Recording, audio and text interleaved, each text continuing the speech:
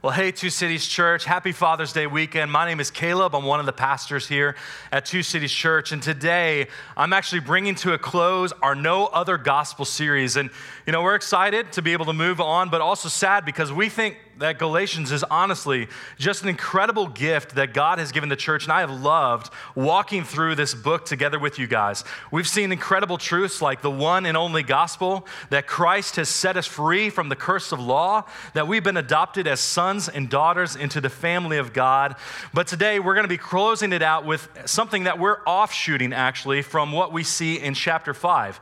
At the end of that chapter, we talked about what it looks like to bear fruit, bear spiritual fruit. And a topic that is closely aligned with that is spiritual gifts. And there's a lot in the Bible, particularly in the New Testament, when it comes to spiritual gifts. In fact, many churches dedicate entire weeks and whole sermon series to walking through the gifts of the Spirit. But today, I've been tasked with covering all of that in the course of 35 minutes. So, pray for me. If you have your Bible with you, you guys can open up to 1 Corinthians chapter 12. And right in verse 1, we're going to see one of the main reasons that we believe it's important for us to have this sermon, to talk about spiritual gifts today. And so as you open up to verse 1, you're going to see the Apostle Paul say this to the church in Corinth. He says this, "Now concerning spiritual gifts, brothers, I do not want you to be uninformed." One of the reasons that we're talking about spiritual gifts today is because we, like the Corinthian church, tend to be uninformed. And so a recent study that was done by the Barna Group found that 29% of Christian adults and 40% of Gen Xers had never even heard of spiritual gifts. And then they also found that 69% of Christians, even though they've heard of spiritual gifts, don't know what their spiritual gifts are. And so this is an important topic to us because we as a church just generally tend to be uninformed. And so that's why Paul wrote this chapter. He talks about what the spiritual gifts are, how we can recognize them, what some of them look like, and why the church is made up of all different kinds and why that's so important. And so he wants us to be not to be uninformed. We want to be a church that is informed when it comes to the spiritual gifts. But there's another reason why we're having this conversation, because many of you, like me, have been around the church for a long time. And when this topic of spiritual gifts comes up, it can be maybe a little uncomfortable for people because there's a lot of questions that surround this. Questions about whether all of the spiritual gifts remain today or whether there was some that were limited just to the time of the apostles. There's questions about what the roles of the spiritual gifts are as we come together and worship as a church today. And so as we have these kinds of questions, we want to recognize that as a church, that there are primary theological beliefs and secondary theological beliefs. Primary theological beliefs are the things that the whole church, no matter who you are, we have to be in agreement upon because they're so very clear in Scripture. Things like God's Bible, the Scripture, is God's word to us. Things like Jesus is God. Jesus is the only way of salvation. Those are primary theological beliefs. But there are things in the Bible that may not be as clear, and those are secondary theological beliefs. Things like, does the rapture come before or after the millennium? How many times are we supposed to take communion together as a believing body of believers? What are the role of spiritual gifts? Those are all secondary things that there might be some questions about, and it's not entirely clear. But what we know is that God has made a way, and he believes that even though there might be disagreements on secondary theological beliefs, that we can all have unity in spite of that.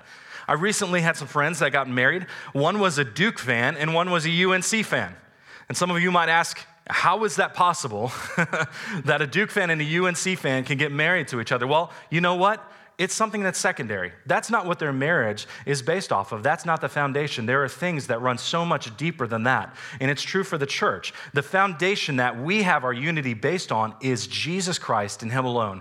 And so that whenever we come and we encounter people in our church or in community group that might have differences in beliefs and secondary theological things, the disposition that we're supposed to have as Christians is to extend grace to those people.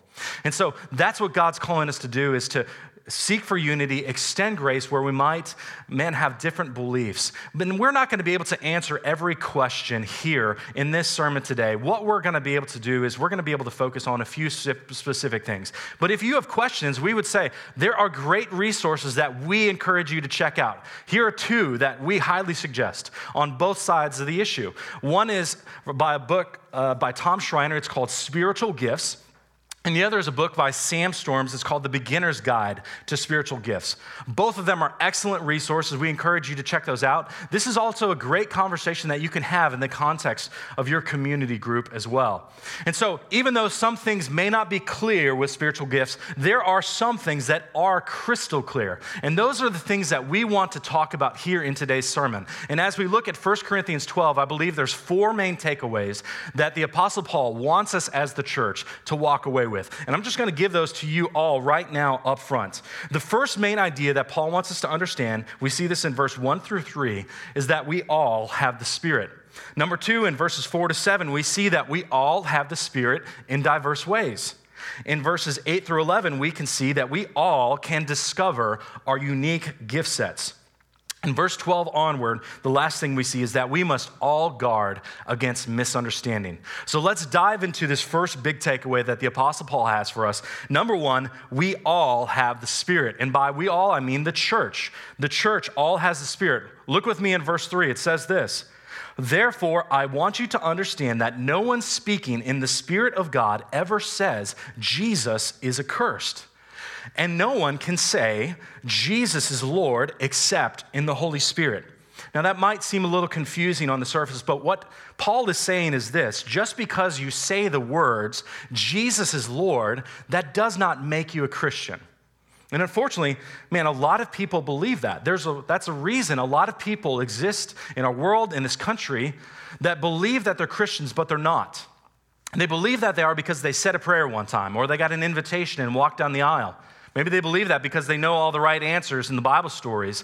But just because you can functionally say Jesus is Lord does not make that true for you. What Paul is saying is that we cannot long for that to be true.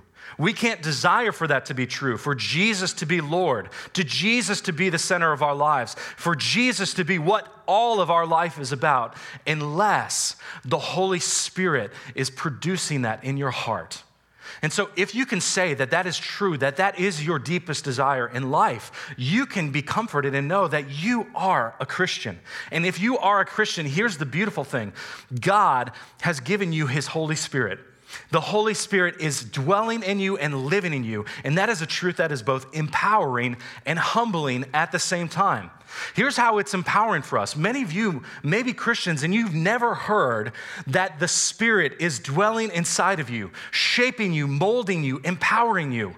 When you understand that for the first time, that changes the way you live your life for Christ. It emboldens you to live on mission, to fight against sin, to turn away from idols and worship God. It's an emboldening thing for people. Maybe you're like me, and there's been times in your life when you know the truth that you have the Holy Spirit in your life, but you just struggle to believe that because you don't feel that. I don't know if you're there right now. There's been times in my life when I feel that. But a truth that I took from Tim Keller many years ago, he said this, that's been really powerful for me, is that when there is there seems to be an absence of the Holy Spirit in your life. When you can sense that and feel that, that actually is an indication that the Spirit is presence. A sense of His absence is actually a sense of His presence in your life, because you can't manufacture that on your own. If you want more of the Holy Spirit in your life, if you wished and desired for the Holy Spirit to be more active and working in your life, you can't do that in your own earthly flesh. The only way that those desires can be there is if the Spirit is working in you and moving in you. And so that should be empowering for us to be able to understand. And so this is a truth that empowers but also humbles us, because none of us is better than the other person. The same Spirit that is in the newly converted meth addict is the same Spirit that was in Billy Graham. All of us have access to the same Spirit. And so there is no JV Christians and varsity Christians. We all are the same, and that's a humbling thing that God does for us. But as we come to understand that we have the Holy Spirit in our lives, it also brings responsibility for us as believers too, in the way that we relate to the Holy Spirit. And the Bible talks about ways that we need to guard against when it comes to the relationship that we have with the Holy Spirit, things that we can often do as believers. Here are 3 wrong responses to the Holy Spirit that you need to be guarding yourself against. Number 1, God tells us don't resist the Holy Spirit. We see that in Acts 7, that people can resist the Holy Spirit in your life. And what that looks like to resist is you fight the will of God in favor of your own. And so God is saying, hey, you have to guard yourself against doing that. We can also grieve the Holy Spirit. We see that in Ephesians 4. Grieving the Spirit means that even though we know something is sinful, we openly live rebelliously in that sin. And that grieves the Holy Spirit. And so we need to guard ourselves against that. And we can also quench the Spirit. We see that in 1 Thessalonians 5, the call to not quench the Spirit. And what that means is that when God is stirring up something inside of you, there's times when we try to press that down, when we try to suppress those things that we feel Him calling us to. And God is saying, Christians, because you have the Holy Spirit, you have to be careful that you are not resisting and grieving and quenching Him. What we need to be doing instead is we need to be sensitive to the work that the Holy Spirit is doing in our life, and whatever He's calling us to, we need to make sure that we are following Him. And so it's the good news that we have that Christians, the church, have the Holy Spirit. But maybe you're listening or watching today and you're an unbeliever. You do not have the Holy Spirit in your life. The Bible's clear. Unbelievers do not have the Holy Spirit dwelling in you. But here's the good news. That doesn't mean that just because He's not in your life doesn't mean He's not working on you. The Holy Spirit works in the lives of unbelievers as well. That's the only way that you can come to faith in Christ. And so if you hear God speaking to you, if you feel Him moving you or stirring something up inside of you, don't resist, don't quench, don't do any of those things, because God is trying to do an amazing work in your life. And so that's the call for us that Paul has for us here. And so we all, as the church, have the Holy Spirit. But the second main idea he wants us to understand is that we all have the Spirit in diverse ways. Read with me in verse 4. It says this: "Now there are a variety of gifts, but the same Spirit. There are a variety of service, but the same Lord. There are a variety of activities, but it is the same God who empowers them all in everyone. To each is given the manifestation of the Spirit for the common good." And these verses are packed when it comes to telling us more about spiritual gifts. And so I just want to use these verses to answer some of the most common questions that people have with spiritual gifts. Number 1, what is a spiritual gift? As we look at these verses, we have different synonyms that help us understand. We see things like gifts, services, activities, empowering. And they all help us understand what a spiritual gift is. And the definition I want to give you, I have from Tim Keller. I found it to be very helpful. He defines spiritual gifts in this way. He says, by the power of God, and that's a gift, we have the ability, that's an empowering, to meet needs, that's a service, for the common good. So again, by the power of God, we have the ability to meet needs for the common good. That's what spiritual gifts are. Well, who gets these spiritual gifts? Well, as we see in verse 7, it says this: to each is given. And so every believer receives spiritual gifts. It's not just pastors and super saints that get them. It's everyone. It's men and women, young and old, mature and immature, people of every vocation, pastors, physicians, plumbers, and homemakers all get spiritual gifts. If you are a believer, you have gifts from God.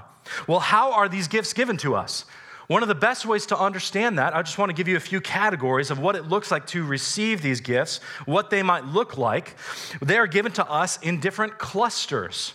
Not every believer just gets one gift. That's a common misperception, but what we see in Scripture is that people most likely get multiple gifts. They get gift sets. Example of this we see in Ephesians 4.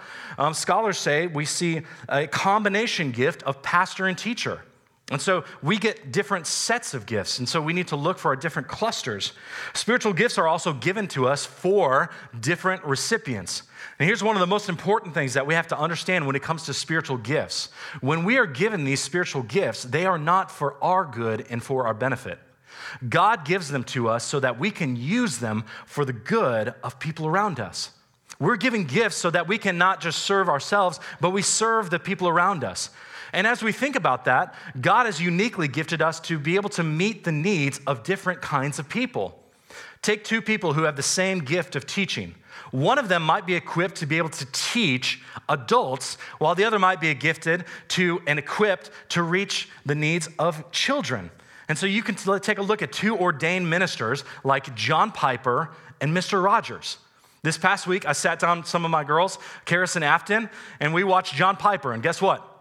They didn't care what he had to say because he has a gift of teaching that specifically reaches adults. It spoke to me, but not my two girls. But I put on Mr. Rogers, and they were glued because Mr. Rogers has a gift that is meant to reach children. And so God gives us gifts that reach different kinds of recipients.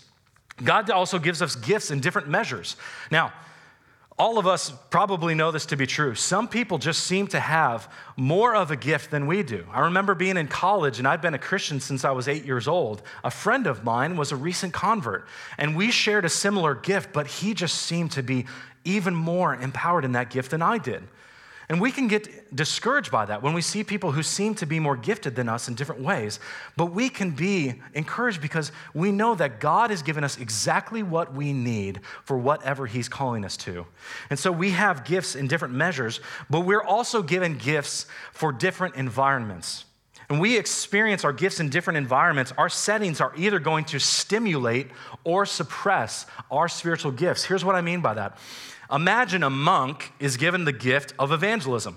Well, imagine he spends all of his time at the monastery, and if he's just around other believing monks, his gift of evangelism is probably going to be stifled in that environment. But imagine a new recent convert in college who's surrounded by friends and dorm mates and classmates, many of whom are lost. That gift of evangelism in that recent convert is going to be stirred up because of the environment that he is in. And so when you look at all those things together, that we have different clusters, that we have different recipients and measures and different environments that we live these gifts out in, you start to see that each and every single one of us is incredibly unique in our giftedness. We are like a thumbprint. We're unique in nature. We're like snowflakes, and I know it's not a compliment anymore to be compared to a snowflake, but each and every single one of you is incredibly unique and incredibly valuable. So Two Cities Church, receive this today. You are all a bunch of snowflakes, all right? And so that's verse 2. We are all gifted. We have the Spirit in diverse ways. But the third main idea that Paul wants us to understand is that we all can discover our unique gift sets. And that's good news for some of us because many of us know that we exist, but we don't know what they are for us. We can have hope that we can discover what these things are. In order to do that, we have to go to the Bible because we can't just decide or make up whatever we think our gifts are. People are very good at that. In the same study that was done by Barna, they found that people are very good at making up their gift sets. Here's some of the ones that people said were their gifts. They said that they had the gift of love and kindness, relationships and listening. And those are all really good things. But the problem with that is they're not biblical. Some people say that they have the spiritual gift of singing. Y'all know who some of those people are, and you wish that some of those people would give their gift back, right? And then you've got people who have said, Pastor Kyle has the spiritual gift of being obnoxiously loud, all right? We can't just decide what we want our spiritual gifts to be, so we have to go to the Bible and see what God has to say. There's three main places that you can look for what many of these spiritual gifts are. You can look at 1 Corinthians 12, where we're at today. You can look at Romans 12, and you can look at Ephesians 4. And here's what 1 Corinthians say. All these different lists share similar ones, and then they have some differences, but 1 Corinthians 12 says this. There's wisdom, knowledge, faith, healing, miracles, prophecy, discernment, tongues, the interpretation of tongues, apostleship, helps, and administration. And then some of the other ones that we see in places like Romans 12 and Ephesians 4, you have serving, encouragement, generosity, leadership, mercy, evangelism, and shepherding.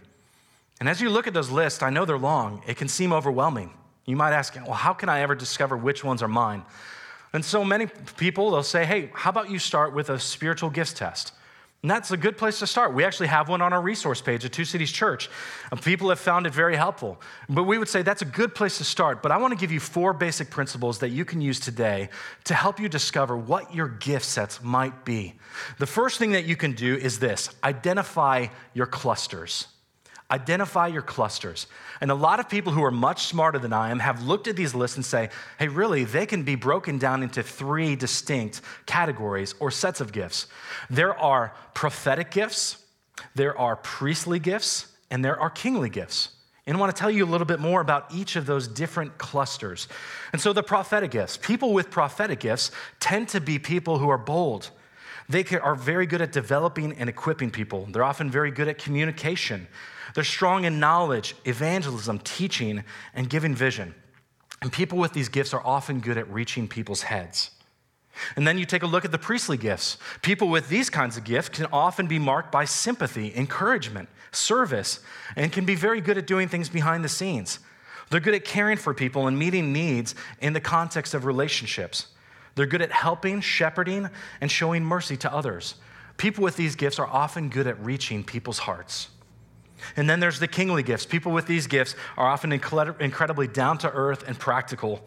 They're good at leading on mission, providing wisdom and discernment, leadership, administration, organization, and they're just good at getting things done. And the people with these gifts are often good at reaching people's hands. And all 3 of these gift sets are incredibly important and valuable to the church. They deeply minister to the people of the church. If you have this gift set, you're going to minister to the church in big ways. And you receive from people who have different ones as well. You know, it's been said that the 3 original staff people, Kyle, David, and myself, each uniquely have one of these gift sets. Kyle is the prophetic gifts.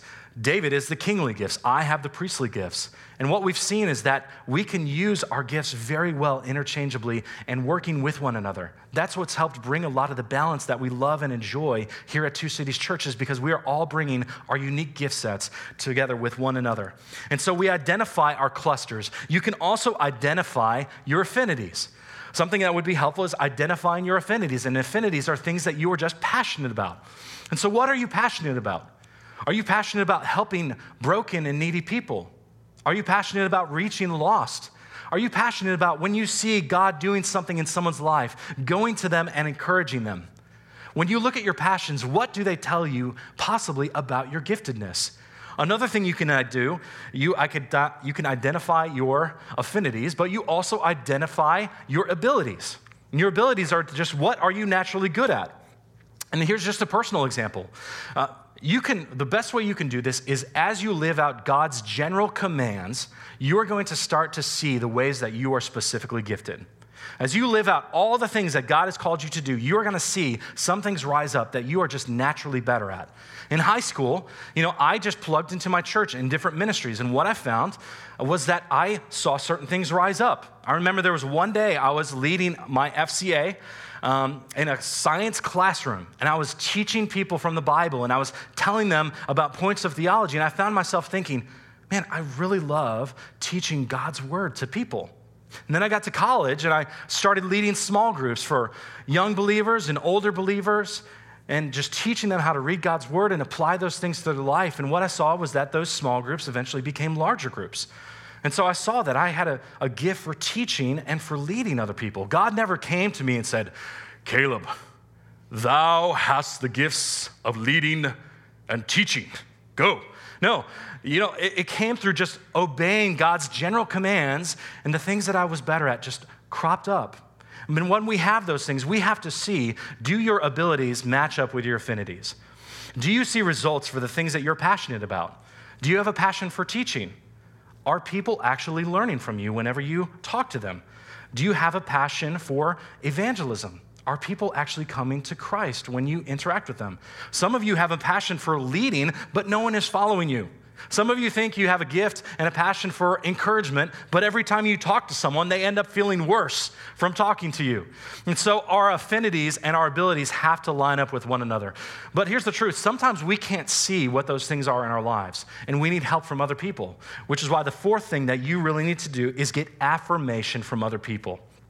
Get affirmation from other people. Affirmation is when people tell you, here are the ways that I specifically see God using you in other people's lives. And so here's a great practice. Go and ask some of the people that are around you what they think you might be gifted at. Ask a spouse or a roommate or a classmate or a friend. This is actually a great question to ask with your community group. Take a night just to say, here's the ways that we see each other being gifted at. And the general principle is the people that know you better are going to give you more helpful answers. And so go and ask people what they think. But here's also something that you can do to serve the people around you. When you see God using people in specific ways, go to them and tell them what you see. Tell them. That's one of the ways the church can help one another, is to go and tell people the ways that we think that they are gifted. That is a valuable thing that we have. And so when we see our affinities, our abilities, and affirmations converging with one another, where we see those things connecting, that might be a good, picture of what you might be spiritually gifted in. It's not a perfect way, but it's a very helpful way to get an understanding of what ways God might have gifted you in.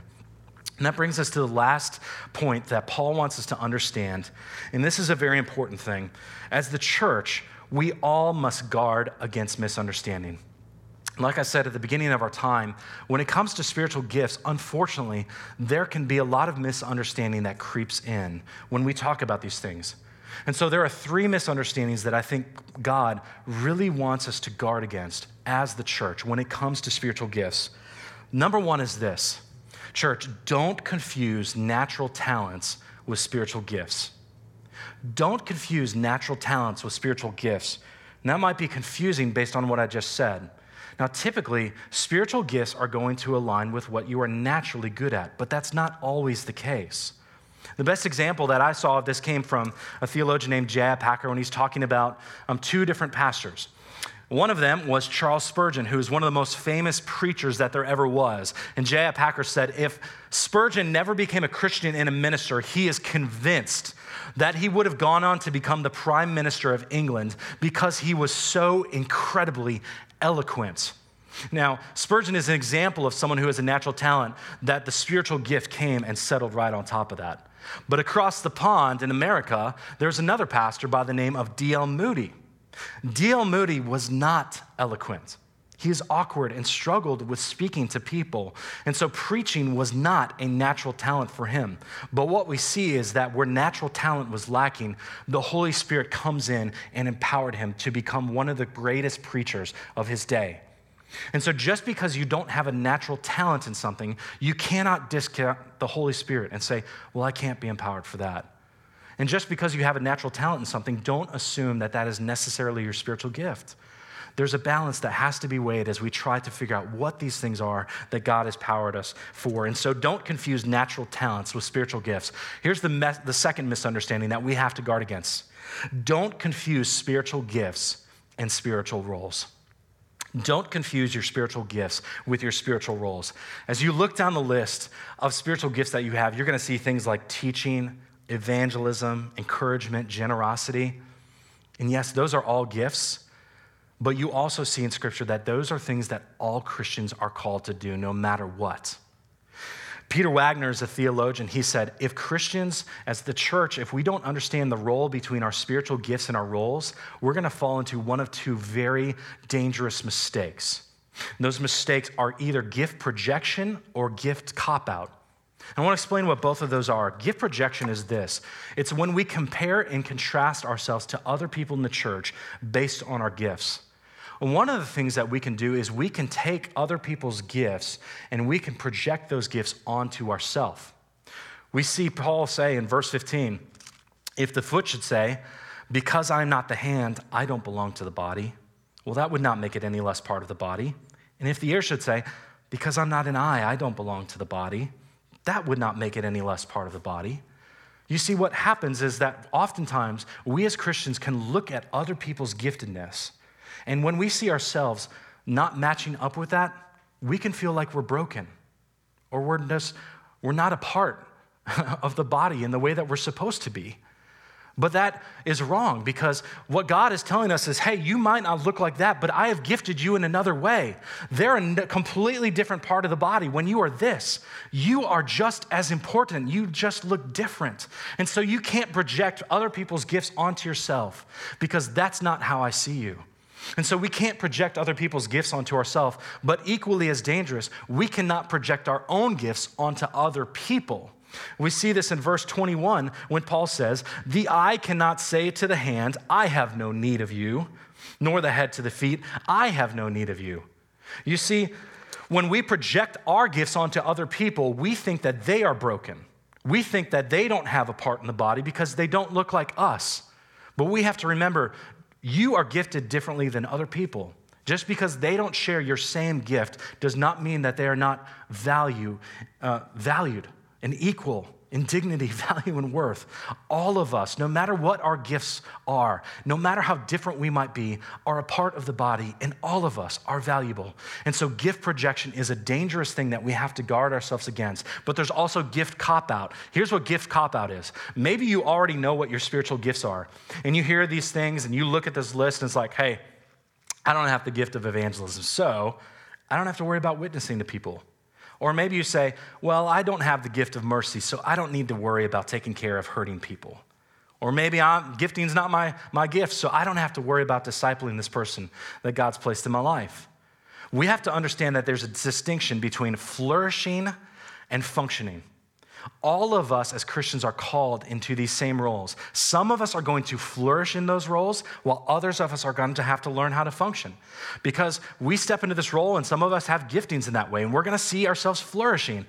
Maybe we have to step into these roles without these gifts. We're going to have to just learn how to function, because we are all called as Christians to live out these roles with one another. And so we cannot have the problem of either gift projection or gift cop-out. Those are great dangers to the church. But here's the last misunderstanding that we have to really guard ourselves against. And if you have not listened to anything else this sermon, please stop and listen now, because this is one of the most important things you can take away today. Do not confuse spiritual gifts for spiritual fruit. Do not confuse your spiritual gifts for spiritual fruit. The reason that Paul wrote chapter 12 of 1 Corinthians is because the Corinthian church made this mistake. The mistake that the Corinthian church made was that they assumed and they came to believe that spiritual gifts were the pinnacle of the faith. They were the most important thing that they could do. But there's a reason that 1 Corinthians 12, a chapter about spiritual gifts, is followed by 1 Corinthians 13, a chapter about spiritual fruit. Because what Paul is telling them and what he's telling us is you can have all these gifts, but if you do not have fruit, the spiritual fruit to back it up, then you're nothing. Listen to me. You may be the most gifted person that's ever lived. You may have all the spiritual gifts in your life, but if you do not have spiritual fruit to go along with it, what you need to hear is that it's worthless. You are nothing. Because spiritual gifts are just things that we do, but spiritual fruit is who we are. And one of the greatest dangers that we face is that spiritual gifts often masquerade as spiritual fruit. And the more active you are in the church, the more in danger you are, because you're going to be tempted to look at your gifts and your service and your activities as your fruit. You're going to look at them as the evidence of your relationship with God. And here's the truth. Here's the scary thing. You can be living an active Christian life. You can even be leading in ministries and seeing great results while at the same time you're spiritually in the toilet. And that's why year after year we see pastors who are leading thriving ministries that are leading people to Christ and helping people walk deeper in their faith with Jesus while at the same time they're living a complete double life on the side. That's why we can have songs that we sing in the church that are spirit and truth-filled, and they might speak deeply to us, and we come to find out the person who wrote it has walked away from their faith because they no longer believe in Christ. You can have community groups that are growing and thriving, people that are growing in discipleship while the community group leaders living in secret sin. And here's the truth. This can happen to any of us. None of us are above it. And some of you hearing this right now, deep down inside, you're thinking, that's me. That's where I'm at. And here's what you need to hear. Gifts without fruit are like a tire without air. They're going to be able to carry you along for a while, but eventually they will collapse. And sometimes that's going to happen right here in this life, or that's going to happen when we get ready to enter into the next. They're going to collapse. It will never hold you up. And there's a message that Jesus has for us because this is all of us. If we're honest, we all do this. And Jesus says something to us. Hear this in Matthew 7. He says, "Not everyone who says to me, 'Lord, Lord,' will enter the kingdom of heaven, but the one who does the will of my Father who is in heaven. On that day, many will say," listen to this. "On that day, many will say to me, 'Lord, Lord, did we not prophesy in your name and cast out demons in your name and do mighty works in your name?'" What he means is that one day we're going to stand before God, and many of us are going to try to offer up, "But look at what I did with my gifts. Look at all these things that I tried to do for you." And here's what Jesus has to say. "And then I will declare to them, 'I never knew you. Depart from me, you workers of lawlessness,'" because you know what? Our gifts could never earn our salvation. We could never work our way to salvation because God does not measure us by our works. He does not measure us by our spiritual gifts. What he measures us by is our spiritual fruit. And when we realize that, we come to see we will always fall short. And that's the bad news today, but here's the good news. You need to hear the gospel, every single one of us today, is that if we are in Christ, here's what happens. God doesn't look at our spiritual gifts and all the ways that we fail there. He doesn't look at our spiritual fruits and all the way we fall short. Because you know what? Jesus took those things from us and he went to the cross to die for those things. And in place of that, he gives us himself. No one lived out the spiritual gifts better than Jesus Christ. No one embodied spiritual fruit more fully than Jesus Christ. And when we have that given to us from God, when God looks at us, that's all he sees. And that is a beautiful thing to be able to understand. When you realize that God in Jesus Christ has done that for us, it's humbling. And it changes the way that you approach him, because we can sing when we fully understand that.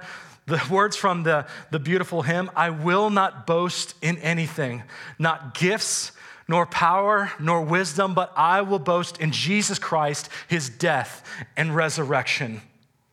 And when you come to that place where you are wholly dependent on God alone, when you abide in that, that's when you are going to start to see the spiritual fruit in your life grow. That's the place we got to come back to every day of our lives, because that's where God grows that spiritual fruit. And when you have that fruit growing and thriving in your life, that's where spiritual gifts really start to matter. It's because we have the fruit to back it up. Now imagine if we as a church came to that place and that's where we abided. We are going to be a light and a beacon to this world. We're going to be a light and a beacon to the city, because that's what it's all about. The spiritual gifts are just a means to an end. They're a means to the end of growing more and more spiritual fruit in our lives so that we, the church, look more like Christ to those around us. And the people are going to be drawn to that. And so here's your invitation today. If you are not a believer, I want you to forget everything I said after point 1. Those are all just a cherry on top of point 1. Because what God wants for you is you need the Holy Spirit in your life. You may not know this, but you were meant to experience life with God. And you need Emmanuel. You need God with us in your life. And when you come to faith in Jesus Christ, that's exactly what you get, because he will give you the Holy Spirit. He will live in you. He will work in you. He will change you and transform you. He will give you purpose and meaning in your life that you've never known before. And that's the invitation that God wants for you today, is he wants that relationship with you. And if you're a Christian today, you have that gift already. And so let's stop grieving it and resisting it and quenching it, but saying, what would you want from me, Holy Spirit? Look at the gifts that you have and say, how can I use this to bless the people around me? How can I use them to help grow more spiritual fruit in the lives of my friends and my families and my coworkers? And when we start to do those things and stop comparing ourselves to other people, but embrace who God has made us to be, that is when we become a people and a church that is beautiful. That's God's invitation for you today. What is your next step? Pray with me. Father, we love you. God, and we thank you for this passage, this beautiful message that you have for us, because I personally need it today. God, I need to see the work of the Holy Spirit in my life and the ways that he wants to use me. God, I pray for me and this whole church that we would be a people that don't come to you on the basis of our works or our spiritual gifts, but we come to you with a hunger to grow in the fruit that you have for us in Jesus Christ. God, I pray that you would start there. And God, as we grow in those things together, that we would recognize the gifts that we have, that we can build up this church, and that we truly could be a light to the world around us. God, would you use this church, God, to serve and love and care for the people around us, to build one another up, that we may be a light. And God, through this church, would you bring many people to saving faith in you? And so, God, we pray that you would help us see whatever our next step is, Lord. And God, we would not be afraid to take that today for your glory, because it's all about Jesus, Lord. God, we can't do this on our own, and so we thank you for what Christ has done. And it's all for him and for his glory. In Jesus' name we pray, amen.